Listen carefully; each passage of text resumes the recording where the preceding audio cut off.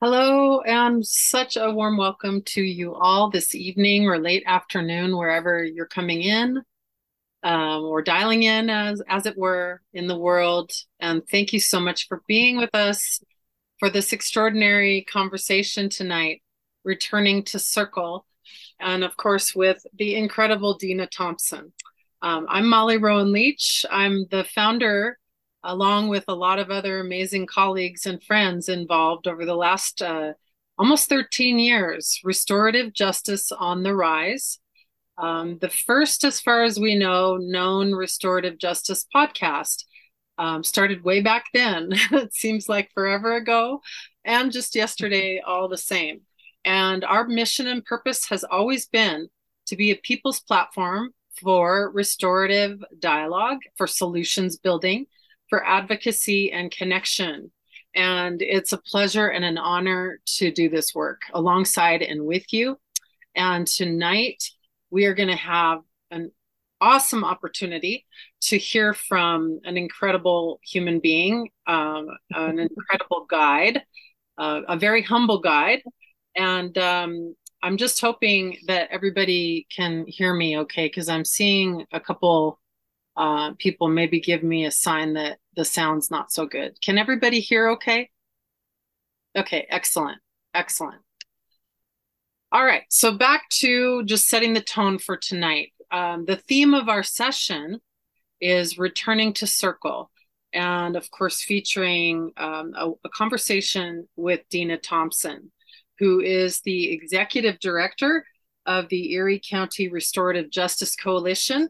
She also is a founding member, alongside and with others, of that coalition.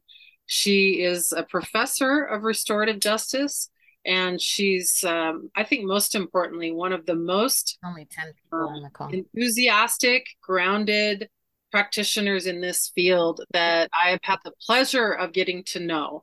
And she and I kind of circled back around after getting to know each other a bit during COVID initially. And it's just extraordinary to follow the work that Dina is doing with she and her colleagues from all different pockets of the field, criminal justice, community advocacy, mental health programs, diversity, equity, and inclusion programs. The list goes on. So Dina rubs shoulders with a lot of different people who, if you are a restorative practitioner or interested in it, in implementation, in how we build coalitions, both very locally as well as more widely, then you're in the right place tonight. I hope you got a chance to take a look at the the Erie County Restorative Justice Coalition website.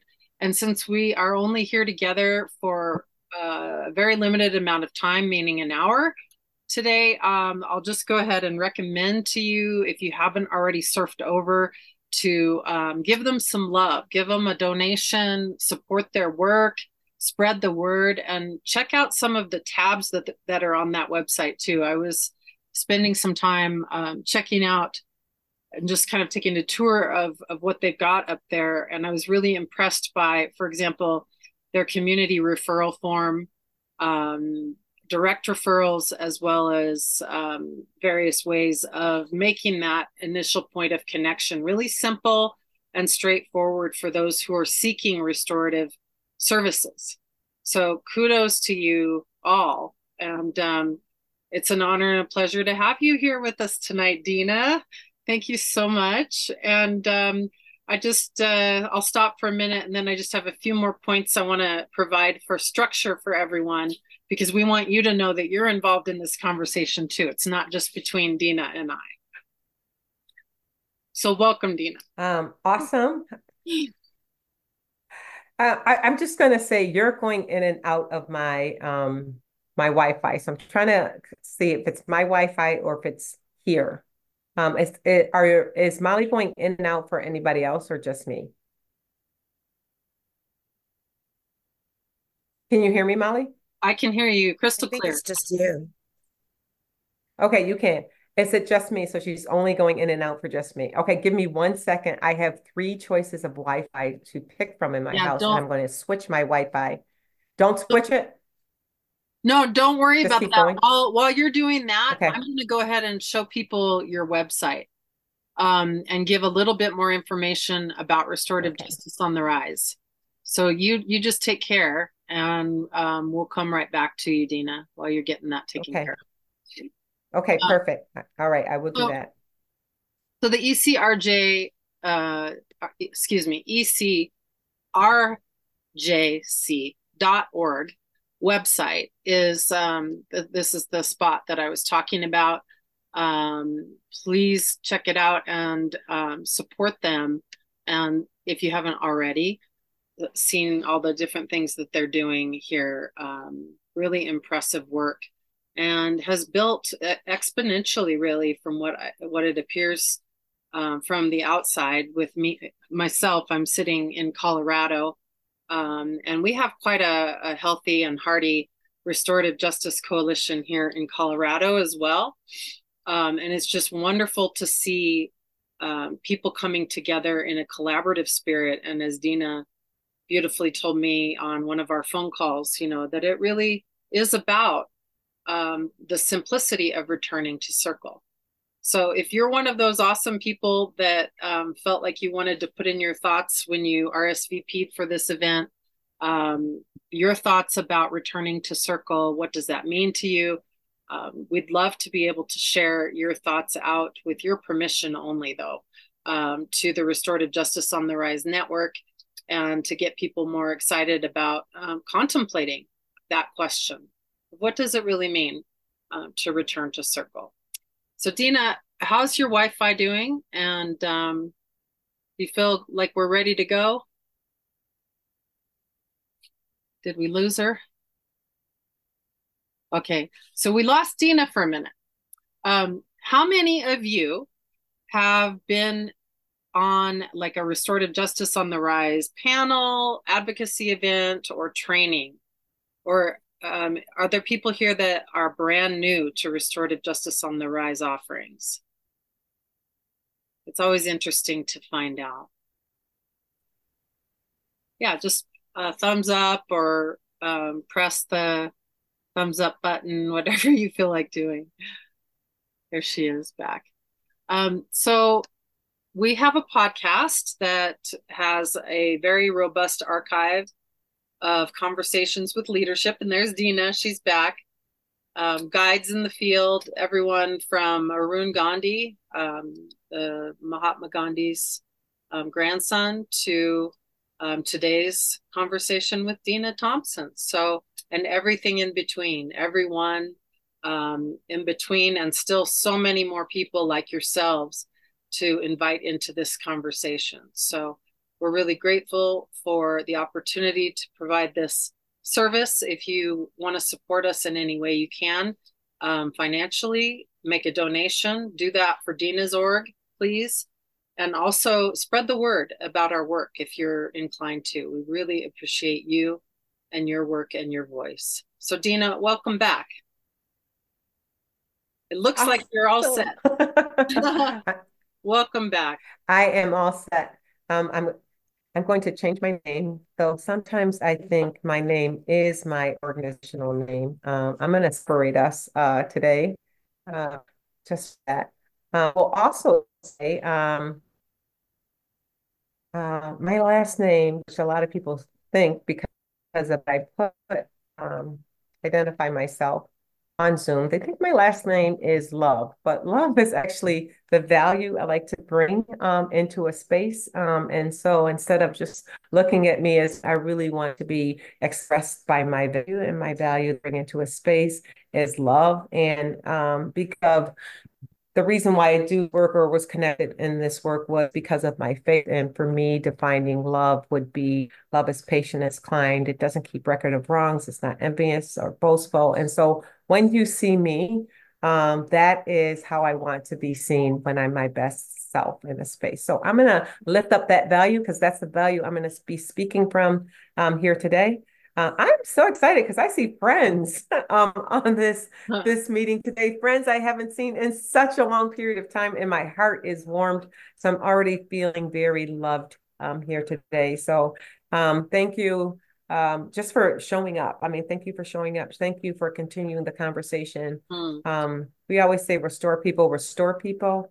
And so we can't get restored unless we are in places and spaces where we can begin to receive that. So I'm hoping that that's the way that people get to walk away from this space today, like just feeling like I just took care of myself today and I'm feeling very restored. So that I think that's going to be part of our conversation today. So thank you and welcome friends, new and old. mm. Thank you so much, Dina. That was beautiful. Mhm. I always appreciate just listening to you and learning from you, and again, your enthusiasm and acumen, and your ability to connect with people in Hmm. a meaningful way and very quickly is really admirable to me.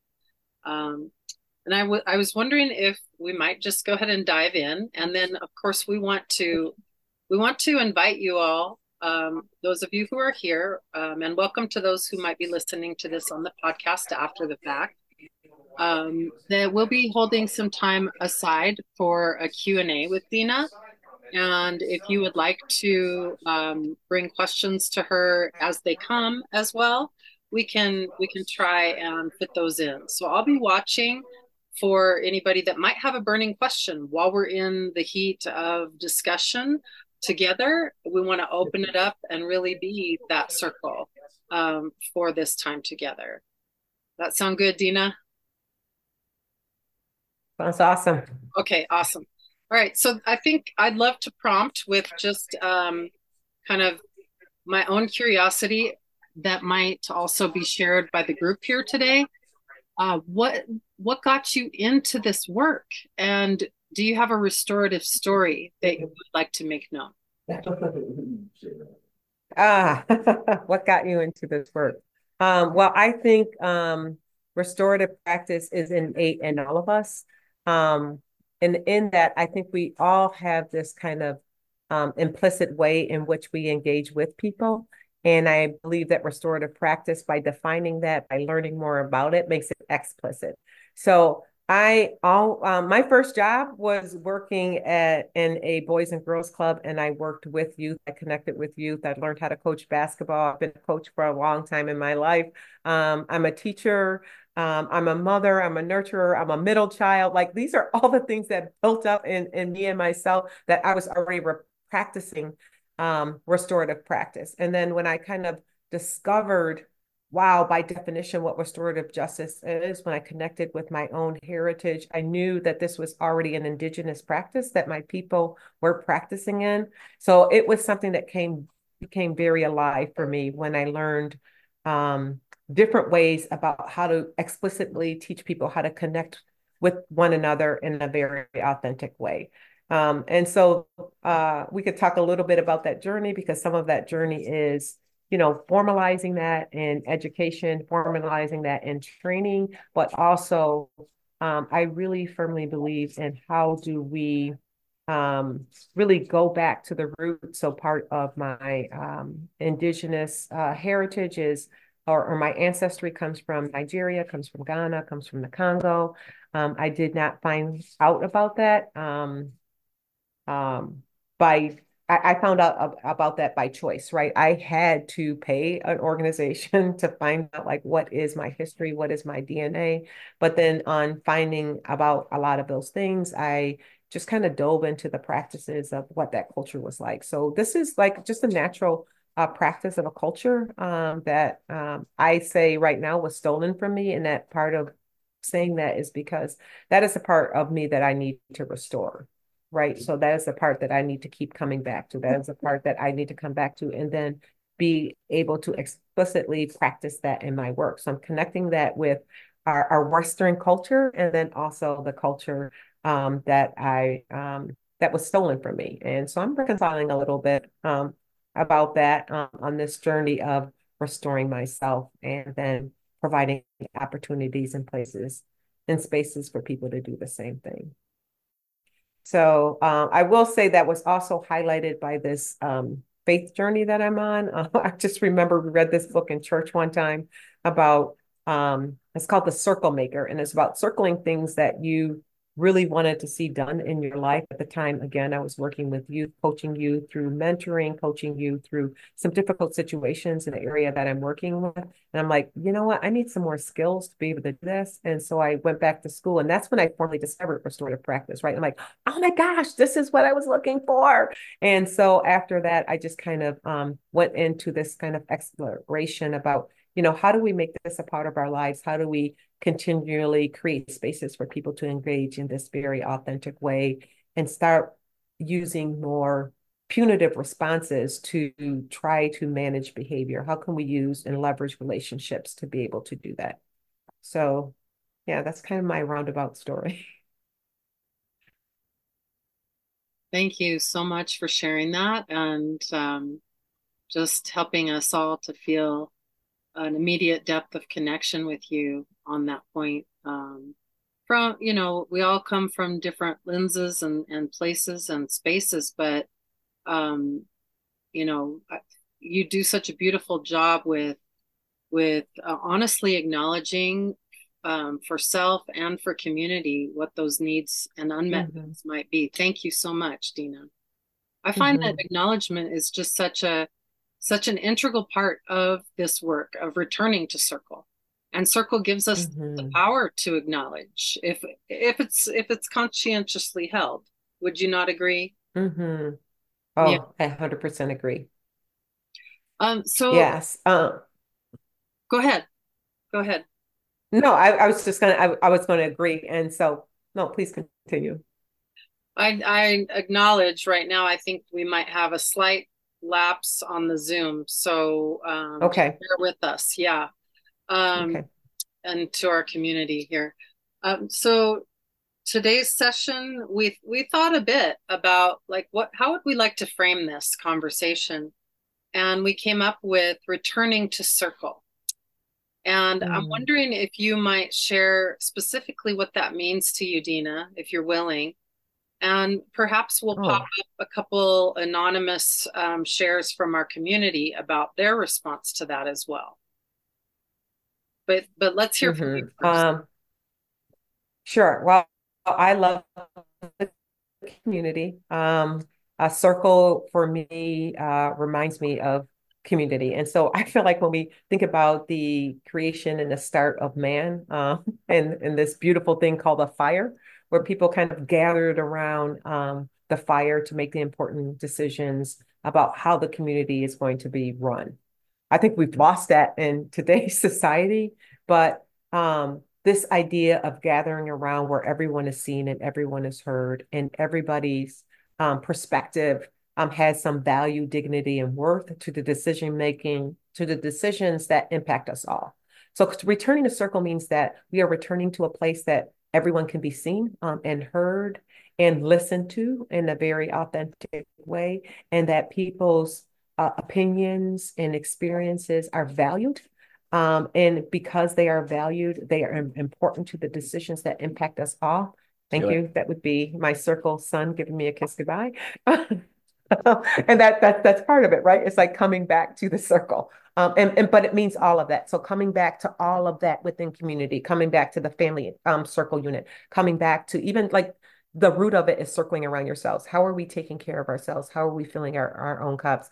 When we talk about a lot in our practice and our work, we talk about the restorative practice continuum. And I think the missing part on that continuum that we have begun to teach on is the intra being. If we are not coming back to self, if we're not coming back to taking care of ourselves, we cannot give to others. We cannot even work on the continuum because we can't healthily engage with other people. Did I just make up a word? But we can't, in healthy ways, engage with other people if we are not taking care of ourselves because we're giving from an empty cup, right? So returning to circle definitely means, for me, returning to self and then being able to return to the community because within the community lies all the answers because the people who are impacted by the decisions are there. So it is a constant return to the circle with every community that we work with. So number one, How am I returning to myself? How am I taking care of myself so I can walk into places and spaces in a healthy way to be my authentic self? What do I need from community if I'm not feeling my authentic self? Can we bring each other together so that I can get my needs met within the community so that I can be my best self and you can be your best self? Kind of this idea of Ubuntu, right? I cannot be fully who I can be unless you can be fully who you can be. So it's coming back to the circle really means um, all of that together. Because what directly impacts me also indirectly impacts everyone around me. And that makes this ripple effect. So it's always circles. It's always circles. And when we talked a little bit in the beginning about how I came to this practice. My first job, being a coach, we always came back to the circle. I mean, when things were messed up, I'm like, okay, everybody huddle up. We're going to get in this circle and we're going to talk about what we have to do. And we're going to create this strategy. And then we're going to go out and we're going to execute this strategy. Right. So it's always like innate in us, like, let's come back to the circle and let's be able to do these things. And I am so moved every single time when we bring youth in circles, like it's just a natural part of who they are. And they begin to talk and they begin to find their own agency. And then they begin to express these inventive and innovative ideas about how to do things and how to move forward, even when there's been a harm that has occurred. There is something that when we come together as a community, that there's a release and a shame response because the community is owning some of that, right? The community is owning some of that conflict. The community is owning some of that harm. And together, we're coming together to figure out ways in which we can move forward and repair it. So it's always coming back to that. We work with a lot of families and we're bringing the family back together in this very circled conversation to have this conversation so that we all can be seen and heard in this authentic way and then make decisions together. So that's what returning to the circle means for me. Wow. Wow. Thank you so much. My goodness. So beautifully put and so thorough, and wide rippling you are with your languaging of this. Thank you. Um, Mm, thank you. If I may, I'd love to put up on the screen for just a moment to just share what the community came up with Mm, in the RSVP for this event. And of course, nobody's name is being shown here, but we had so many wonderful responses from people in what does returning to circle mean to them. And mm, as you can see, I'll just read a few maybe. Um, it means returning to a community-based approach of mm, dealing with harm and wrongdoing. It means returning to the indigenous model of honoring humanity as a priority rather than an afterthought. Returning to circle is a reminder of days as a youth when trust came easier, relationships formed mm, over simply being together, and genuine humanity centered me. I welcome this return. mm. And then a shout out from someone, it sounds like you might work with Dina. I'm sure maybe it's one of these lovely people on right now live. But thank you to everyone who submitted these. Uh, this Mhm. one is I know and have worked with Dina, so it means I am excited to hear anything she has to say and reconnect. Turning to circle to me means that even though so many people can be exposed to circle, love it, be curious and interested in it, and see and state the benefits, we don't readily rely on it or use it, especially within systems, Mm, unless the restorative justice practitioner is there to make it happen and lead the way. Circle's power to help invite the wisdom of the group, elicit thoughts, connect us, help us realize we aren't alone, and create a sense of unity is something I experience so often. Returning to or mm, continuing with the circle is powerful, yet it is not a natural reflex for almost all of us. mhm. So just there were so many, there were, I think, at least maybe 16 to 20 folks that some who may not be here live that put in their thoughts on that. So thank you to those of you who took the time to share. and maybe we'll come back to a Mhm. few more later.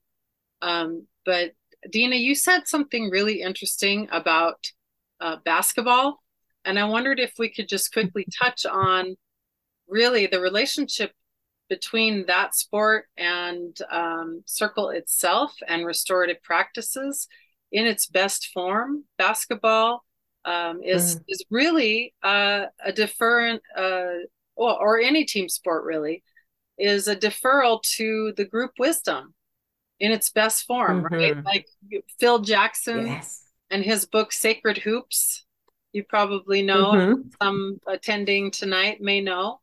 The principle uh, was, of course, that to drop the I and build a bridge, between the Mm. players, and that in that state of selflessness and teamwork, they came up with a brilliant plan. Obviously, they won how many championships? The Bulls, I think Yeah. 5 or 6.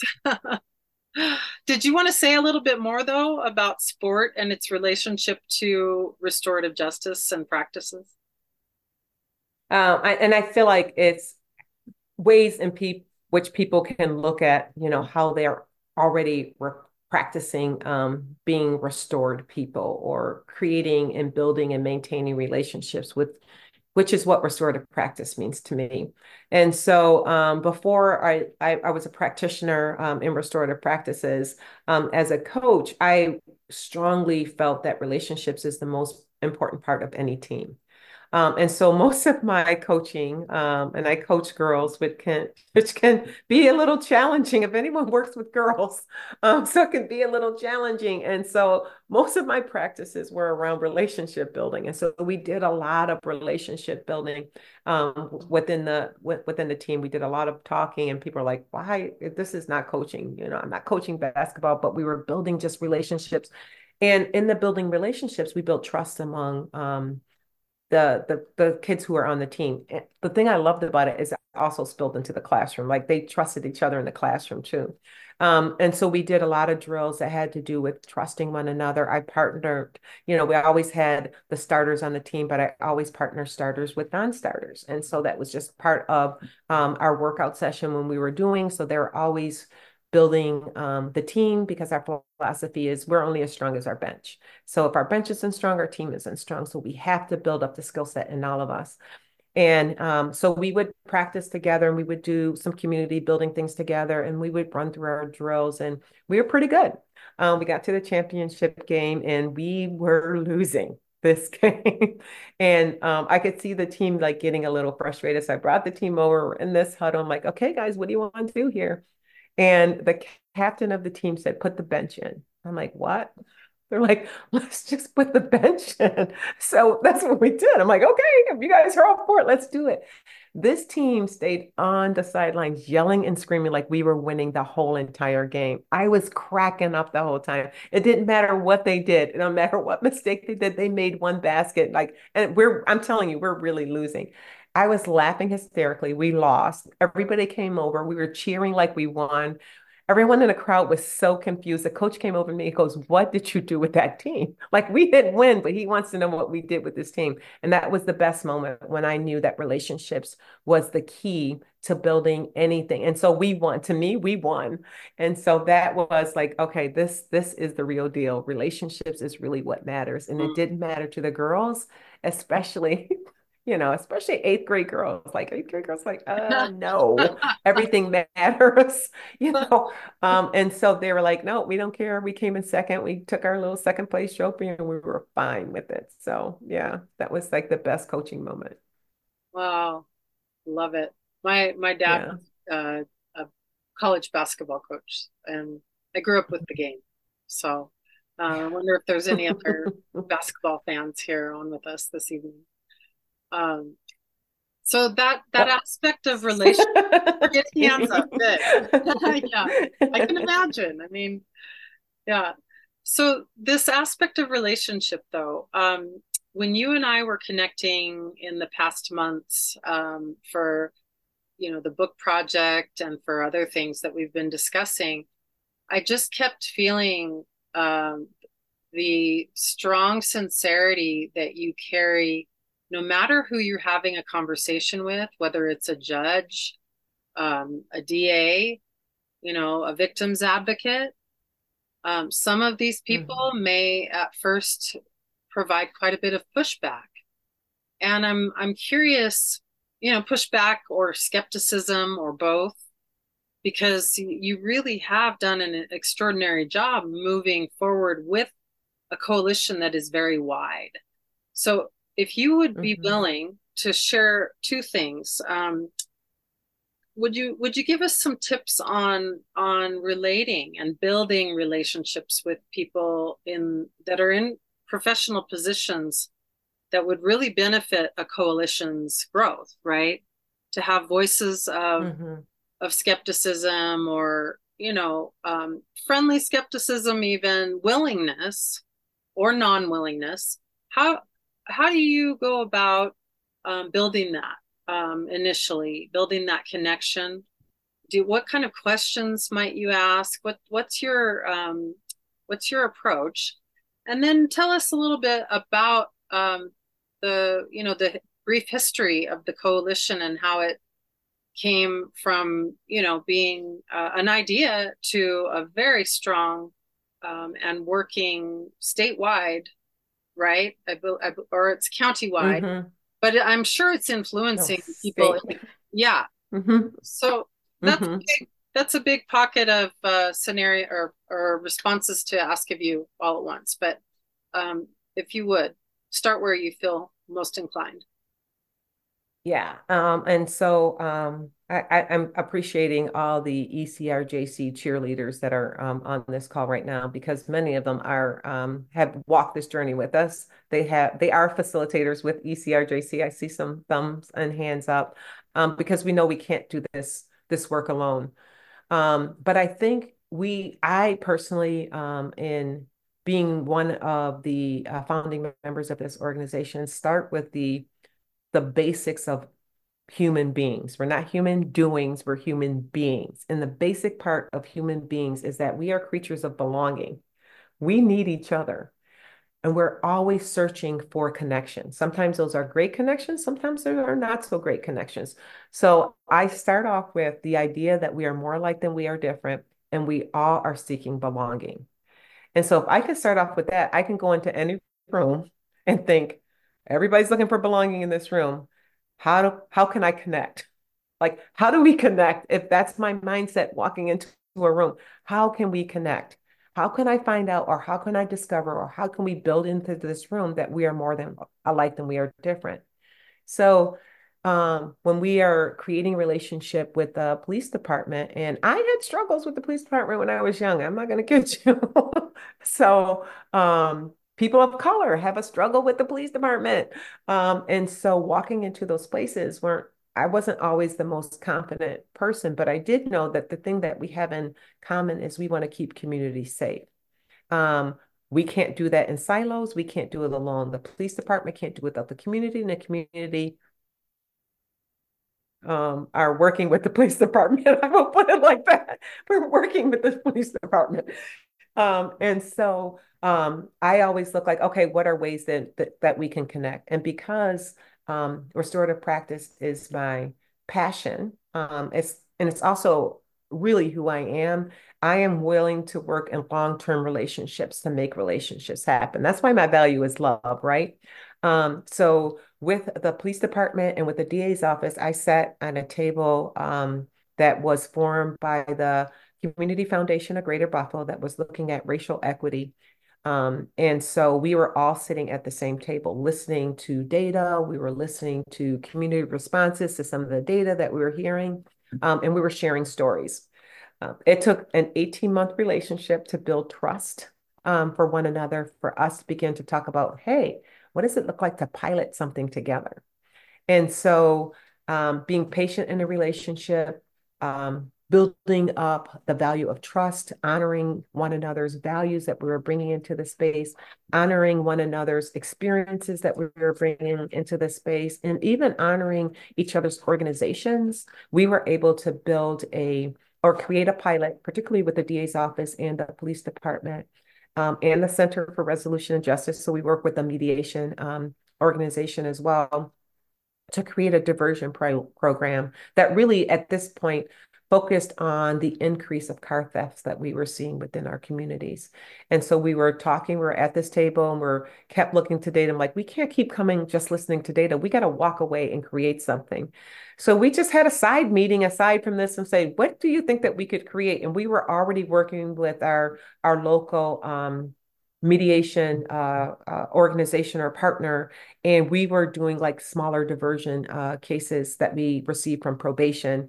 And that was just a restorative practice conferencing. So using victim offenders or harmed and harmed people and community-based members, bringing people together so that youth could be accountable and responsible for the crimes that they committed or the harms that they have done to our community, coming up with an agreement that was victim-centered, but also a tangible resource for the youth and their families so the youth wouldn't reoffend. So when I say a tangible resource for the youth, many youth were looking at things like unemployment, or they needed life skills or mentoring or mental health supports. And so the youth would be walking away with a tangible support as well. But what we learned in just doing that is that there were deeper levels of responses that needed and more follow through, because at that time we had an increase of a lack of positive engagement with our police department and our youth. So we, together with the police department, the DA's office, the Center for Resolution and Justice, in our organization and many other community-based organizations, we looked at what if we had 3 touches with youth? And then the DA's office put on the table, what if we told youth that they could have their record expunged if they participated in the program? And they were like, okay, so that's a great tangible resource for youth. It would also give youth a second chance and a second opportunity after we connected them with a positive resource afterwards, not to reoffend.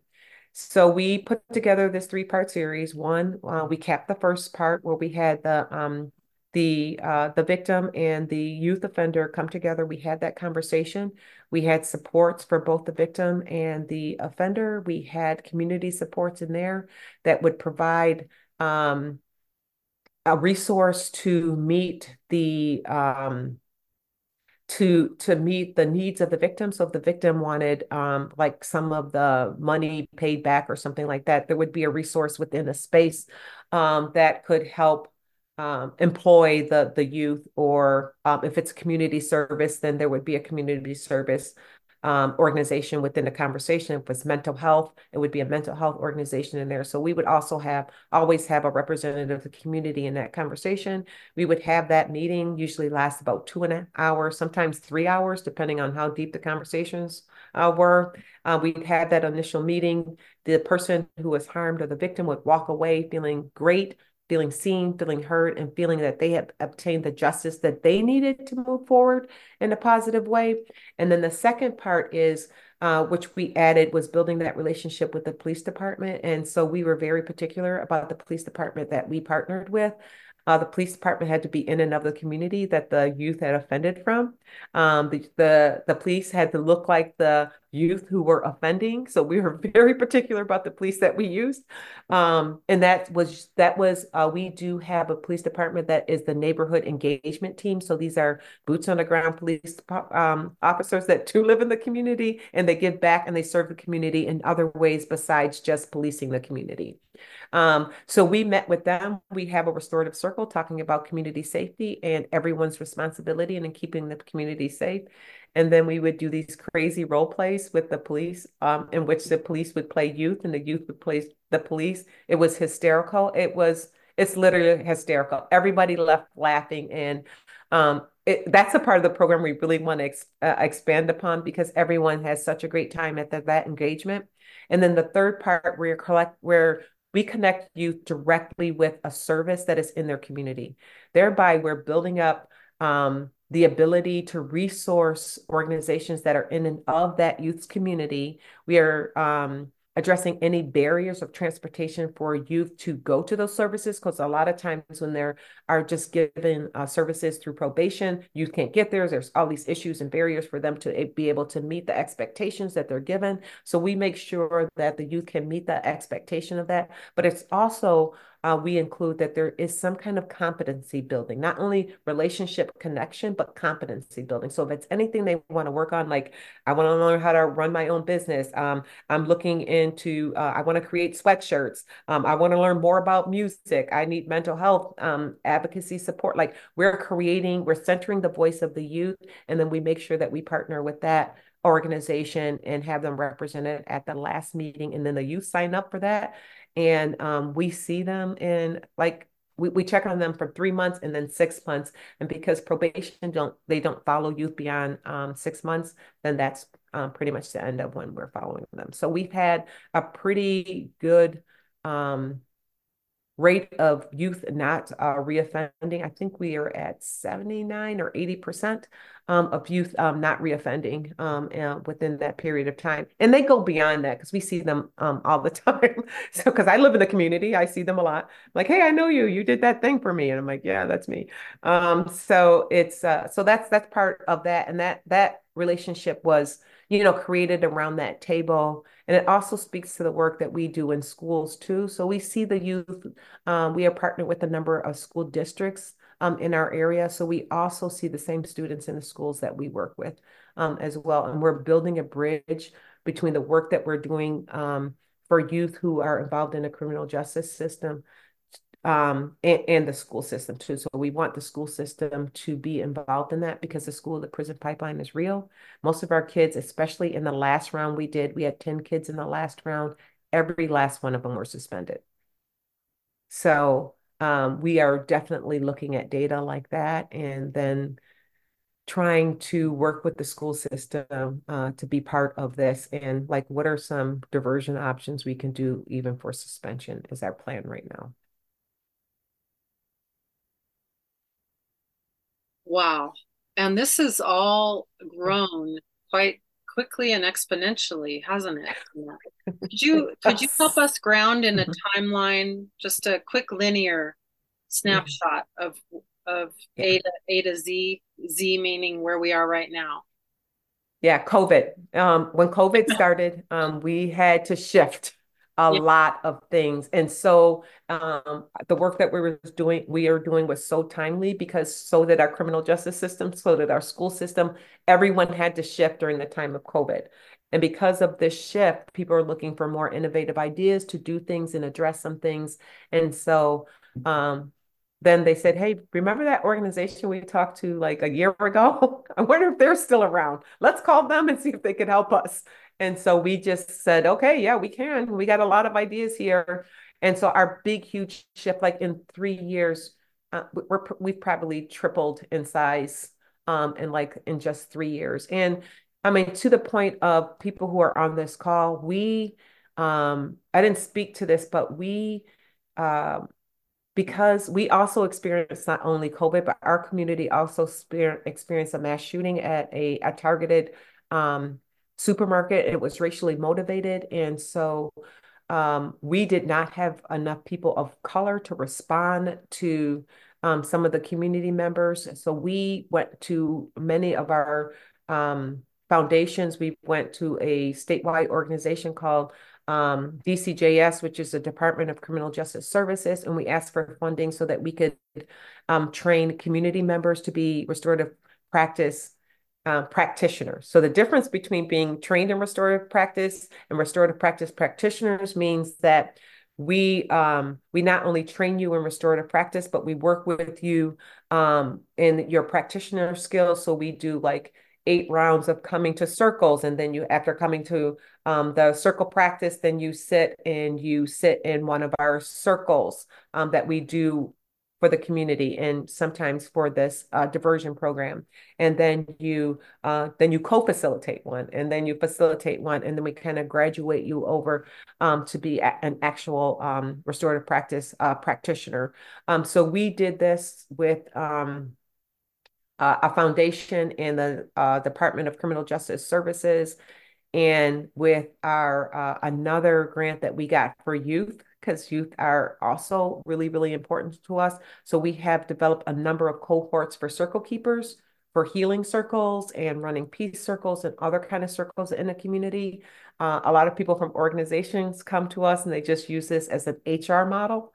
So we do that for that. We train parents, and so parents could use this as part of their parent engagement, healthy parent engagement, positive conversations with their children, and then we also use it in conferencing and people who really want to look into more of a diversion model.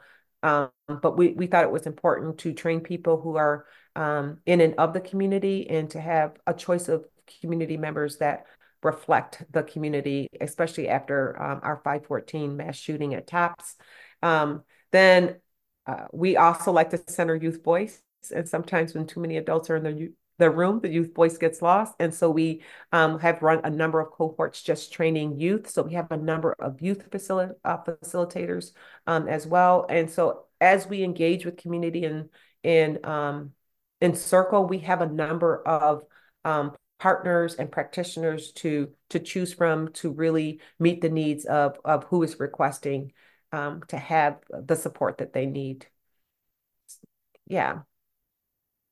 Wow. And so here's the last little model I will say too. There's another thing we're modeling for the state. And so when you said, oh, just um, the work that we're doing locally, statewide, we believe that every culture should be restorative. Every culture should have an explicit restorative model.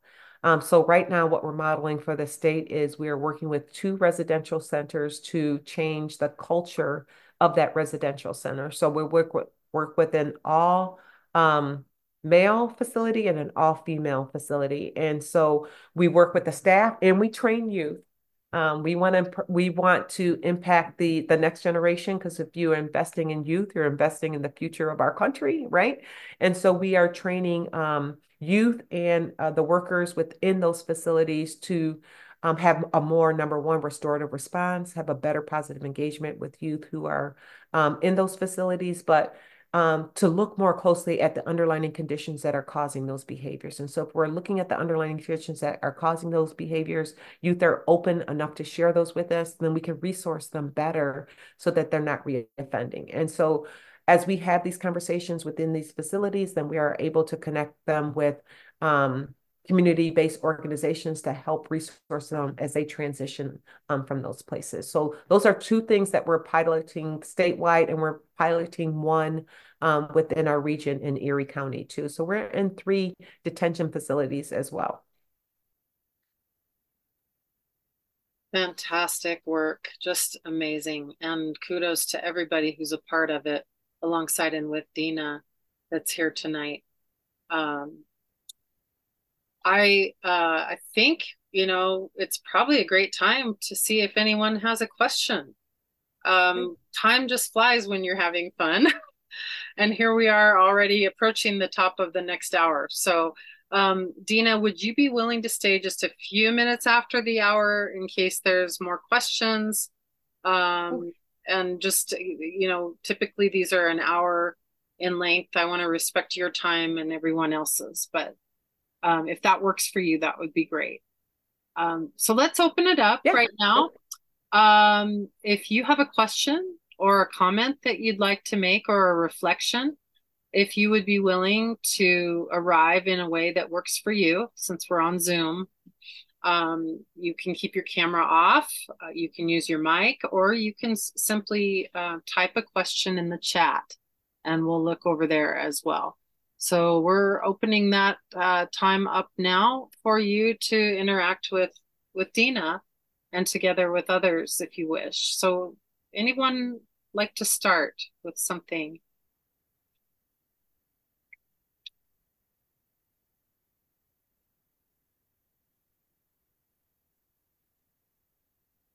I have a question. Yes, Brenda, thank you. Thank you. I appreciate the work that you've been doing and all that you have been talking about.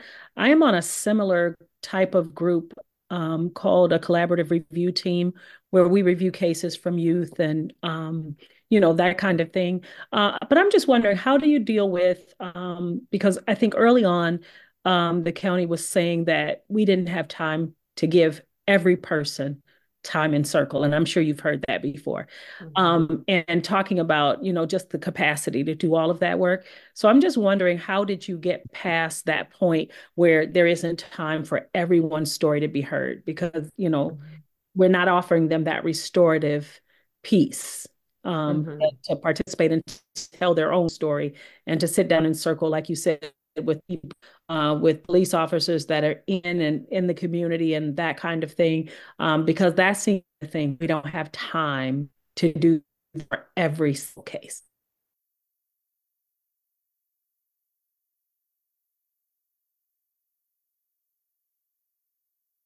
Don't have, we're going to get the time one way or another.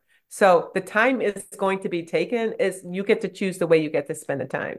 So for me, I say that's fine. Like, but everyone teaches one. So if you give me one, I'm happy with the one. But then usually when they give me one, then I get two and then I get three. And so even doing this work, Brenda, I'll tell you, we did this work for the first two rounds for free. Like they just said, I'm like, you just give us the kids in. It's no sweat off your back. Like you just give us the kids. We'll just take the kids. And so that's exactly what we did. And because we did such a great job, then they started giving us more kids and more kids and more kids. So as I shouldn't say I, but we as an organization knew what we could do. And so we said, okay, you don't have to pay for it. I'll find the money somewhere in our budget. I'm waving out and giving a shout out to our ECRJC volunteer facilitators because without them, we couldn't do the work, right? So we had some volunteer facilitators. Yes, we will take the cases. Yes, we will facilitate the cases. And so, though I didn't have a budget to do this, I had people who were willing to do the work. And so, as we proved that we could do it, then the cases started coming and more cases started coming to the fact that right now I said, I'm not taking any more this round. So I said, I'm going to take per round, we're going to have 7 kids. The last one I had 10 rounds. And I said, I'm not doing that anymore. That was a lot of cases to take in one round. So I think that we just proved ourselves and say, okay, you give me one. But here's the thing that's great for us. Um, Sometimes, like when we had a one youth who went through our program and his friend got, he said, just ask for that program, dude. Ask for that. You ask for that program, you'll get whatever you want. So we have young people who are no longer offending, who are telling their friends who are still in the system, ask for that, and you'll get the help you need. Mhm. So our youth are also telling other youth to be able to ask for that as well. Our other connection, Brenda, is we're really trying to offer restorative processes throughout our community. So at our different youth community centers, at school, like every place that can be touched by youth, we want to make sure that there can be restorative connection in that. And when I say the difference between a restorative connection and another connection is just being able to meet people in a very authentic way. And we are coming back to the circle constantly, right? Or we're still coming back to the beginning. We're just making sure that person is whole as a person first before we're starting engaging and asking them to do things that are along this continuum of the circle. So we're constantly coming back.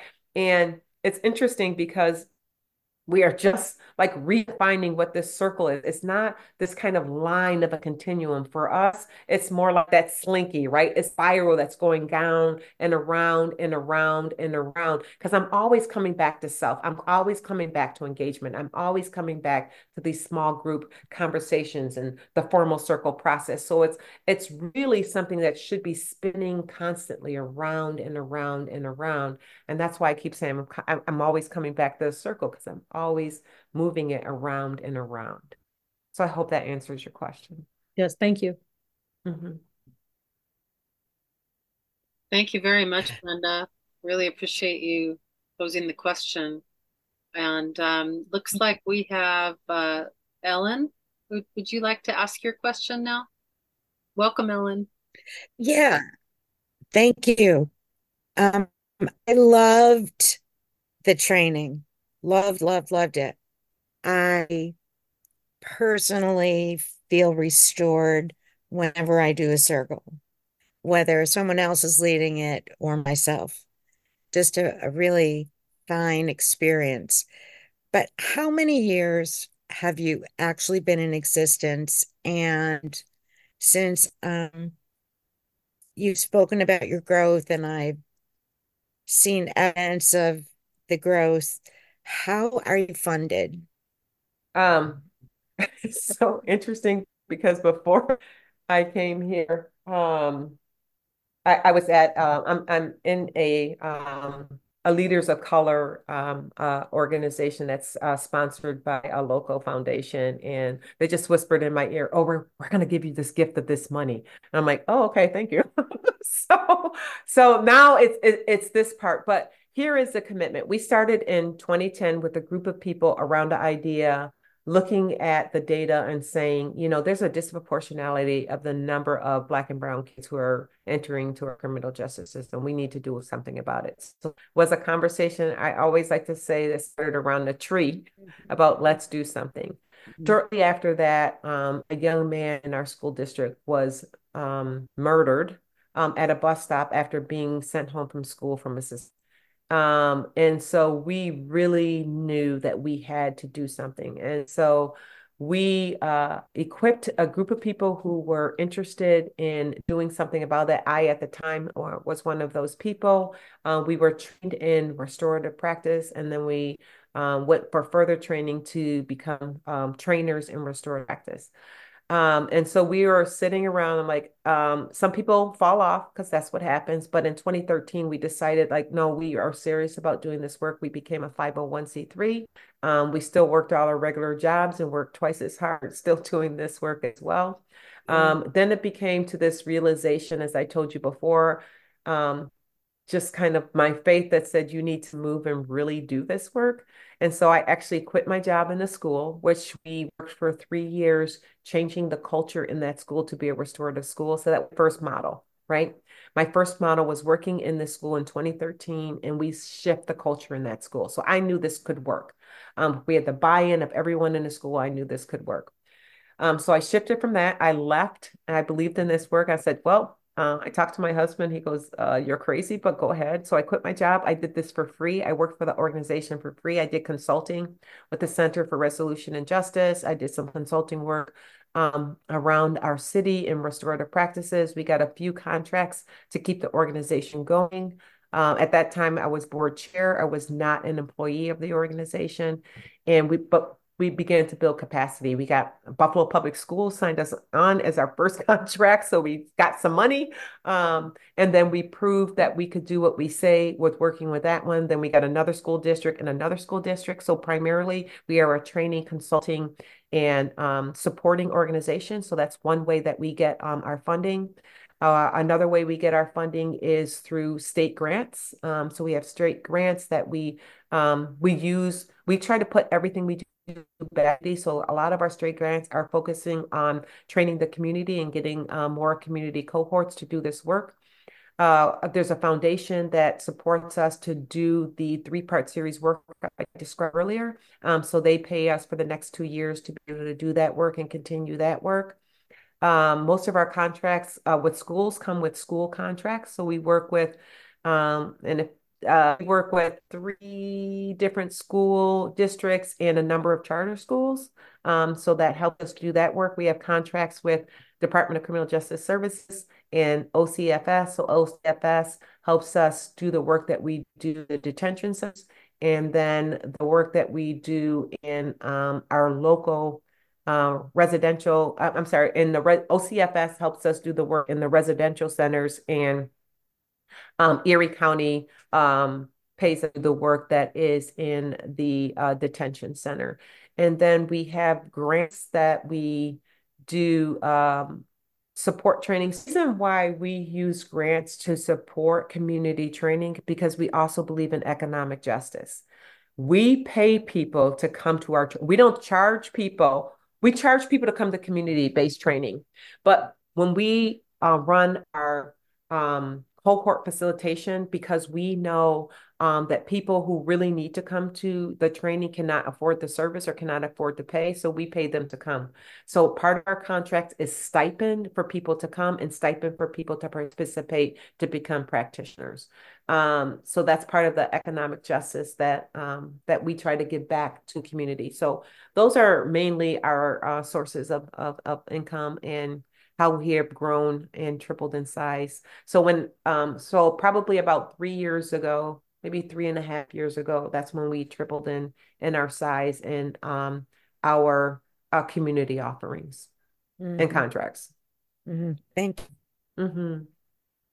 Interesting. It's a lot to keep track of. Thanks. Yeah, thanks for the question. Well, that's we have people like you coming That's alongside really of us. powerful that Thank you. you offer your practitioner stipends. I love that. I love that economic justice Mm-hmm. piece.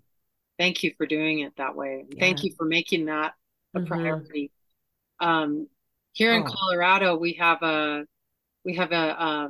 statewide coalition that was brilliantly on the ball with adding a surcharge onto every interaction with police statewide that happens, meaning every ticket. There's a surcharge that goes to a restorative justice fund here in Colorado.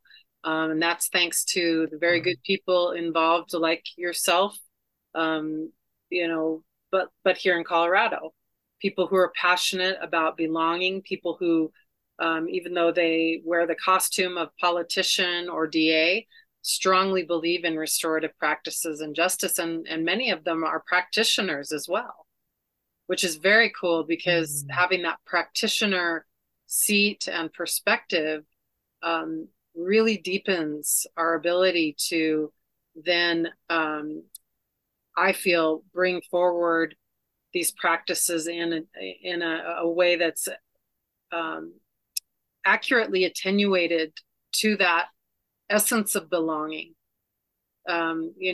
To offer that as a practitioner and with humility, which you're so beautifully presencing all the time, Dina, and offering. It seems, in hearing you tonight, I heard the beautiful principle of going into a room with around curiosity around how this person, who might be a judge or a police officer, has a need to belong. And I think if I heard you correctly, that's what you were saying.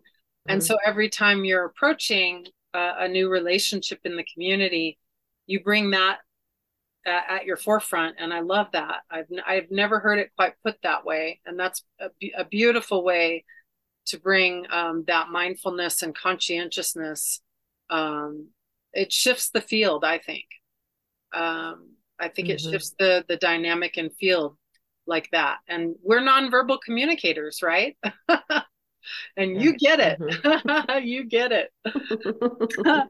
Oh, excuse me for going on too long as the host. Is there anyone else that would like to have a question before we let Dina have her evening back? Dina, this time has flown. It's been such a pleasure. Anyone else with a question? I think we have time for one more, maybe. I at least need to hear Amy say hi. Oh, hi, Dina. You're so nice to me. You're so nice. Um, I have a million questions, but I don't want to take up the airspace. But now I have the mic. So did anybody else want to ask a question? I Because I'm enjoying hearing yeah, other people's questions. sorry, Amy. I see a comment. May I go ahead and read the comment and then hand it back to you, Amy? Yeah. Yeah. So Bonnie says, so inspiring. I have the training and I've been using the circle in a women's jail. I would like to see it more in the community. I learned some steps to make this happen in my county, in Pennsylvania. I think that's what she means. Yeah. Thank you, Bonnie. Paula says, thank you for everything, Dina. Great work. And thank you to others who are bringing restorative justice to their communities. Yay. All right, back to you, Amy. Okay, I'm like, where do I start? There's so many things I could question you on. I just I loved your comment that the youth are telling other youth, like, pick this program. I think that's incredibly powerful. I thought your creativity around the like role play thing is hilarious. and really interesting. And it made me think about doing that in schools. I don't know if you've done that in schools as well with doing it to admin. So I'm very curious about how that could play out. But I guess I kind of am in a similar spot where we're often just helping schools build tier one capacity, understand and do this tier one work, which you're talking about as culture change. And I am curious, I guess this is my most immediate like life. I mean, I'm curious about how you speak to schools about system change because that's be obviously the most resistance. They're just like, it's as if they have I don't know, they feel trapped and bound by this system. So I don't know, um, if they feel powerless or they really are powerless, what you think about how to help them begin to move the system to make space for this because they believe in it and they buy into it. And yet I think that's where the break stop for many of them. So that was one question, but I'm like, is that really what I wanted to ask you? I wanted to hear more about your coalition because as I imagine you have a very deep, wide, rich wealthy in connection, coalition in your community. And I was also very curious about like, it sounds like I heard the why of how it started around the tree. But I am curious about what that coalition looks like and how they interact and how that comes together and works within like your community. So I think I may be more interested in that. I don't know, you can pick. I'll start with the first one in schools. I always like to start where the lowest hanging fruit is, right? And be innovative at the same time. So here's an interesting. I just got a call from a school that said to us, "Can you train us in the PD of how to use restorative practice for McKinney-Vento?" So here in Buffalo, we're seeing an increase of youth homelessness, right? And youth aren't attending school, but youth need to be in school. And so them just asking, can a restorative approach be for this? Like, can we have a restorative conversation around youth who are home now? And so I'm like, okay, that is a conversation who a lot of people don't have a whole lot of buy-in for. If you don't have a whole lot of buy-in for restorative practices, that's one space I could use it. So I'm always looking at like, what are small spaces that we can use restorative practice, meeting people where they are, but then being able to take them where they want to go, right? And so I'm looking at small avenues. Is it, more effective to use it with this girls group? Is it more effective to use it with this? Is it more effective to use it started on the sports? Like, where can we get the most leverage with restorative practice? And can we use it in grade level meetings? Let's just check in with teachers. Man, morale is really down. Can we just check in morale with teachers right now? So use restorative practice with teachers. I am on the philosophy is if restorative practice is done with the adults in the building, it's out of the overflow that the kids will benefit. So if we're checking in with adults in the building, then the teachers will know, oh my gosh, they must care about me because they're doing this with me. It's not just everything for the kids. So maybe it's just starting off just seeing teachers where they are. I think the other part of the whole coalition building, and so this is not the sad part, but this is the part of growth where like, are we still a grassroots organization or are we too big? Like sometimes like now, but how I see it now is now we're more in a mentoring stage. Like we've been at the grassroots, we've been around the tree, and now we're planting. The tree is getting really, really big. So now we're taking some fruit off the tree and we're starting other coalition building work. So we're now beyond capacity. We have a ton of community partners that are invested differently within our organization, but we're planting other fruit from what we have expanded, from what we have grown on, and investing in other coalition work so that grassroots work keeps growing. Because I miss the grassroots under the tree conversations, but now I'm at tables with like state level people, and now like, oh, can you just do this? So I'm at a different complete table, but I still love planting seeds and supporting that other kind of grassroots work. And so I think as part of a coalition, both need to happen at the same time. So not leaving people behind, but still nurturing that, tilling the soil. I love planting things and having things grow, still tilling that soil, while still growing in the areas. Because my thing is really like we need policy change. Like we need to forget all this our state ed, we need to revamp that thing. And so we need to start over. And I keep having conversations of like, we need to revamp it and stop trying to fit restorative practice in. It needs to be a course in school. So I'm like, I'm just like, I'm done with all of that other stuff. So I'm just looking at it differently. Like, I think it would be amazing to have, you got a study hall, forget study hall. They're not studying. Give them 45 minutes of being with each other. So I'm in a different way. It's great to know that you're here, Janet and Barbara. Miss you guys. Please reconnect. Thanks for being here, Janet and Barbara, and thanks for staying overtime, those of you that are still here. And just a reminder, for those of you that are tuning in after the fact on the podcast, thank you so much for being with us as well. Encouraging you to visit the Erie County Restorative Justice Coalition website, which is ECRJC.org. And check out the resources there. Like I said earlier, they have an extraordinary referral form, samples there, well, that are used in actuality. But one of the things that's fascinating for me as a host, an advocate, and a practitioner is to connect people together. So, Dina, do you have an email that you'd like to share with everyone listening or present tonight? Or the best way to contact you? Would it be through the website, or do you want to just give out your email? Not putting you on the spot Yeah, here. it's just saying dthompson@ecrjc.org. Okay, perfect. Because I'm sure So, that this yep. conversation will um, probably be planting seeds as in referring to the tending the seeds and growing things that for others. And I do want to make note also that this is a global podcast. It reaches the far corners of our beautiful planet that we're honored to be here together upon. And so, would you like to conclude tonight with anything you'd love to share with a global community on any point tonight that has meant most to you or that you just would like to conclude with? I think I love that concept of this global community, right? We are all a part of each other. Mm, And I think that's so impactful and powerful. And I feel like that we can do a better job taking care of each other. yeah, And I think that we need to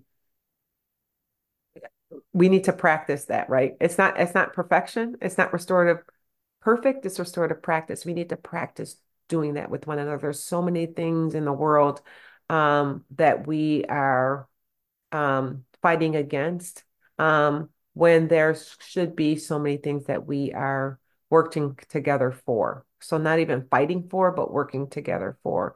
And I think I want to end it the way we started. We're more alike than we are different. And if we can just work on the things that we are more alike about, I think we can make the world a better place together.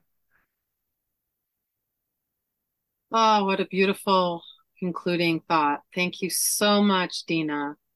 And can't wait to do more with you and to support your work Oh, and to connect anyone here tonight after the fact with you, or again, who might be listening. Just a deep bow of thanks to each of you, to this global community of restorative practitioners and advocates that you all are, in whatever way that you're being and doing, being and doing the work.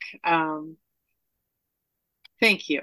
And just a reminder again, give the coalition some love. They have a donate button on their website. We'd really love for you to support them tonight if you are able to and so moved, and share their work, post it on social media, get the word out, and really help people to make connections together. Dina, your wisdom and knowledge goes much beyond the length of an hour, but thank you so much for taking time out of your busy schedule to be with us. And can't wait to see what's next here. Thanks again. And of course, I'm your host, Molly oh, Leach.